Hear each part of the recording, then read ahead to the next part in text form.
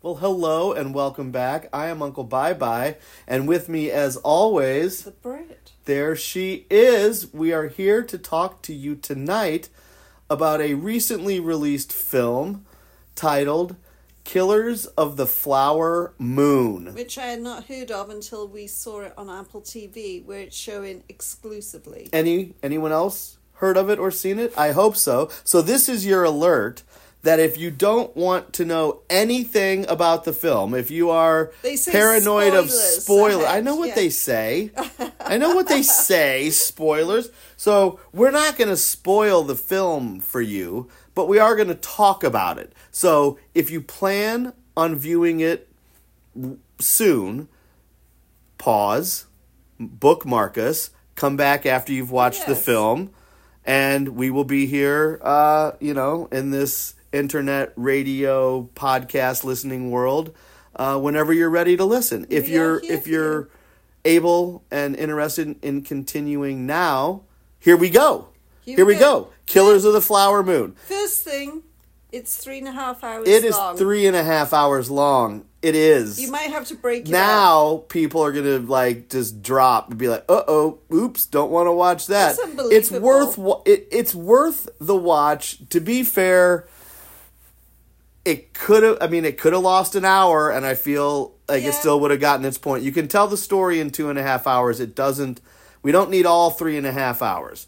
But that's the length of the film, and that's what it is, and I still would recommend it. Me too. I would still recommend it on my Facebook page. If we're friends, you know that I recommended it. It's worth a watch. I would recommend perhaps breaking it up into 2 sittings. Yes. And there'll be an obvious time somewhere about the middle of the film where you'll feel like, okay, it's time you can pause here and pick up for the continuation the next night or later that day, whatever you decide to do with your time and how you divide up your viewing schedule.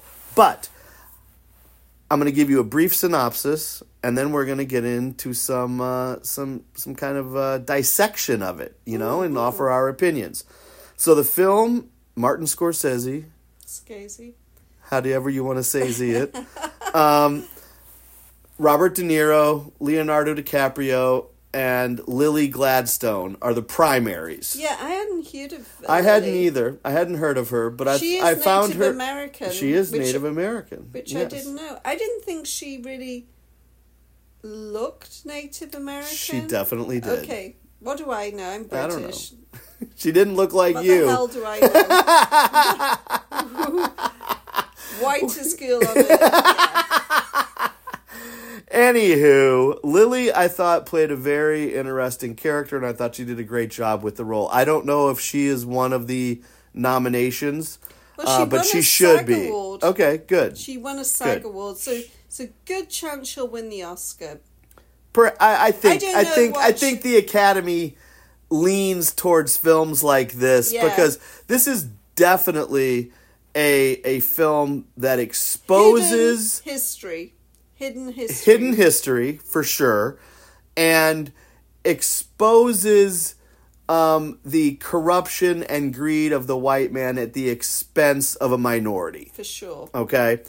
Film is set in the 1920s in part of Osage Nation in Oklahoma. I don't know if the town... Didn't he say Fairfax? I don't know if that's fictional... Or a real town. Probably a real town. Most of the information was 100% fact. You know how they say, this was loosely based on happenings? No, this is pretty much 100%. I'm sure there were some creative liberties taken, but anyway, it's fascinating. Once you've absorbed it and viewed it and had a chance to kind of digest it, when you think about what's going on here, it's fascinating and very disturbing at the same time. It's hard to believe. It is hard to believe. For me, I watched it and I thought, you feel like you watch and make believe, but right. Well, here was my experience viewing, right? I didn't really know enough about it going in. I went in kind of cold. I had seen the trailers. Nothing about it. I didn't know I didn't know that it was based on a real story. I didn't know. How did you hear about it? I just saw advertisements for it. Watching football, it was promoted. Anyway, so at first I'm thinking, oh, this is a whodunit, right? Yeah. Like it's a murder mystery kind of thing. Now, apparently the book is pretty much a whodunit. But the movie, they show there's Robert nothing De Niro's whodunit about the movie. No. Okay. They tell you from the start. So as soon as we get past the whodunit or the who gonna do it, right? Then I'm thinking, well, maybe it's one of these where it's a puzzle and we have to figure out how they did it. Nope, they tell you that too. It's pretty in your face how the things get done. Yeah. Right? And the why becomes very evident. Here's the why. Spoiler alert. Greed and wealth. That's it. Okay? Truly is the root of all evil. Manipulation of minorities for the financial gain of the dominant white male oil money in a community. And you know, when you think of it, a lot of wars in the Middle East particularly have been fought over oil. Yeah, and land, oil, I mean, everything. It's all, anyway. So what it becomes, for me, what it became, was more of a, well, how long are they going to let them get away with this, and why is no one stopping it? You know, the conflict, again, it's not a mystery. It's not a mystery. They really slap you in the face with the hard facts of what's happening, right? Yeah. Okay, there's oil on this land. The Native Americans have control over it due to their occupation of it prior to the discovery of it, okay? I didn't realize Oklahoma was an oil-rich state. It was, and I think still is. You know, don't think of me as being ignorant, but I am a foreigner, even though I've been here a long time.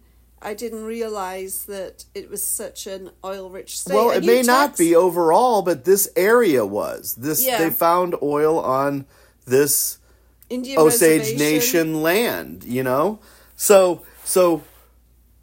it's made evident from the very beginning that that De Niro's character, William King Hale, brings one of his nephews who's getting back from World War II. That's Leonardo DiCaprio, Ernest Burkhart. Was kind of a bit dense, a simpleton. A bit dumb. Bit, you know, easily manipulated by his corrupt uncle. Yeah, that's perfect description. Okay, easily manipulated by his uncle. So his uncle basically says, "Well, we need to get this and keep this in the family. So go out and marry a squaw." Yeah. Their derogatory term for him is a blanket, which I just thought was really harsh. Gosh. Really harsh. You know, you don't think much, at least I don't, about discrimination against Native Americans. I don't. You know? Yeah. I mean, there's some standard issue jokes of they can't hold their alcohol and, you know, all that. Yeah. But anyway, let me continue, please. So you have, you know, William Hale is kind of the spearhead of all this. The young, he was just a cattle guy. Well, he wasn't just he was somehow politically charged or active or something. He was like the big fish in a small town. Yeah, he was corrupt as hell. He was had a lot of charisma. Right.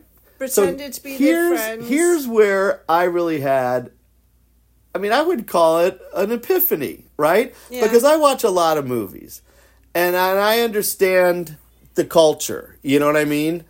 And I've watched a little bit of historical films, and when I think of organized crime, I think of several different groups. The Mafia, for sure. Well, obviously, Cosa Nostra, the Italian mob, right? Yeah. I mean, countless films have been based in that genre. The Godfather is the leader. You have Goodfellas, on and on and on and on, right? The Italian organized crime industry, which took place in, you know, New York, New Jersey, and Chicago, Capone, right? Yeah. You know what I mean? And also a little bit in St. Louis. Well, it's everywhere. This is what I'm getting at, right?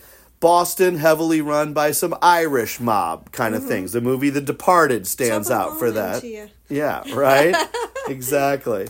Then you have the the Latino, Hispanic, Scarface, right? The Cubans, the drug stuff. Yeah. When it gets into the drug stuff, all of that. But you don't think of the Middle America. Well, you don't think of rural but I found myself naive. I thought, well, dummy, of course, anywhere there's the ability to corruptly make money, someone's going to take advantage of that situation. Yeah, for sure. So, and in other movies you see the Asian, mafia, right? Yeah. Those families, and in every other James Bond film he was fighting the Russians, right? For sure. So you have all these different ethnicities and nations that are represented out there, but just middle American rural white guy don't think of it. From Oklahoma being basically a crime boss. Yeah. He's a crime boss. He's nothing short of that. He was very charismatic. The Native Americans thought he was their friend. That he was that type of person. Well, sure, that's how you endear. He spoke their language. He groomed them. Yeah, no, he was the what do they call it? A wolf in sheep's clothing, For right? sure, yeah. He made himself part of the community. He infiltrated. He befriended. He learned their language. He probably donated money. Oh, of course. Did all this. But he had a plan. Yeah, and then he starts murdering them in cold blood. And so that's the thing that becomes the most curious for me is like, how the fuck did they not stop this sooner? These people are just blatantly being murdered. He poisoned them. No, not all of them. He's shooting some of them in the fucking back of the head. In general, it was kind of on the down low. I wouldn't call shooting someone in the back of the head on the down low. He was very clever. Well, he had other people do his work. Okay? And here's how he was clever. Here's how he was clever. He knew that he was a white man of power and prestige in a community where it would be really, really difficult for the authorities to pin it on him and convict him. Yeah. He didn't do the shootings. No. He had other people do it for him. He was the puppet master. He was the Charles Manson. In a way, but it wasn't. In a way. He didn't really murder one person. No, but he was in charge of it all. His nephew marry Molly. Yeah, Molly Kyle. And throughout the movie, you're always wondering, did Leonardo, love her? I believe yes. I think so too. I believe yes, because I don't think he would be. He's of the mental. Yeah, he just fortitude. Wasn't, we would use the expression. He wasn't the full load. No, but he gets wrapped up in this. Is he a victim? Absolutely not, because he was out. But why did Molly robbing people from the beginning? Why did she trust him? I don't know. Here's what I think. The blue eyes. No, I think there was an attraction.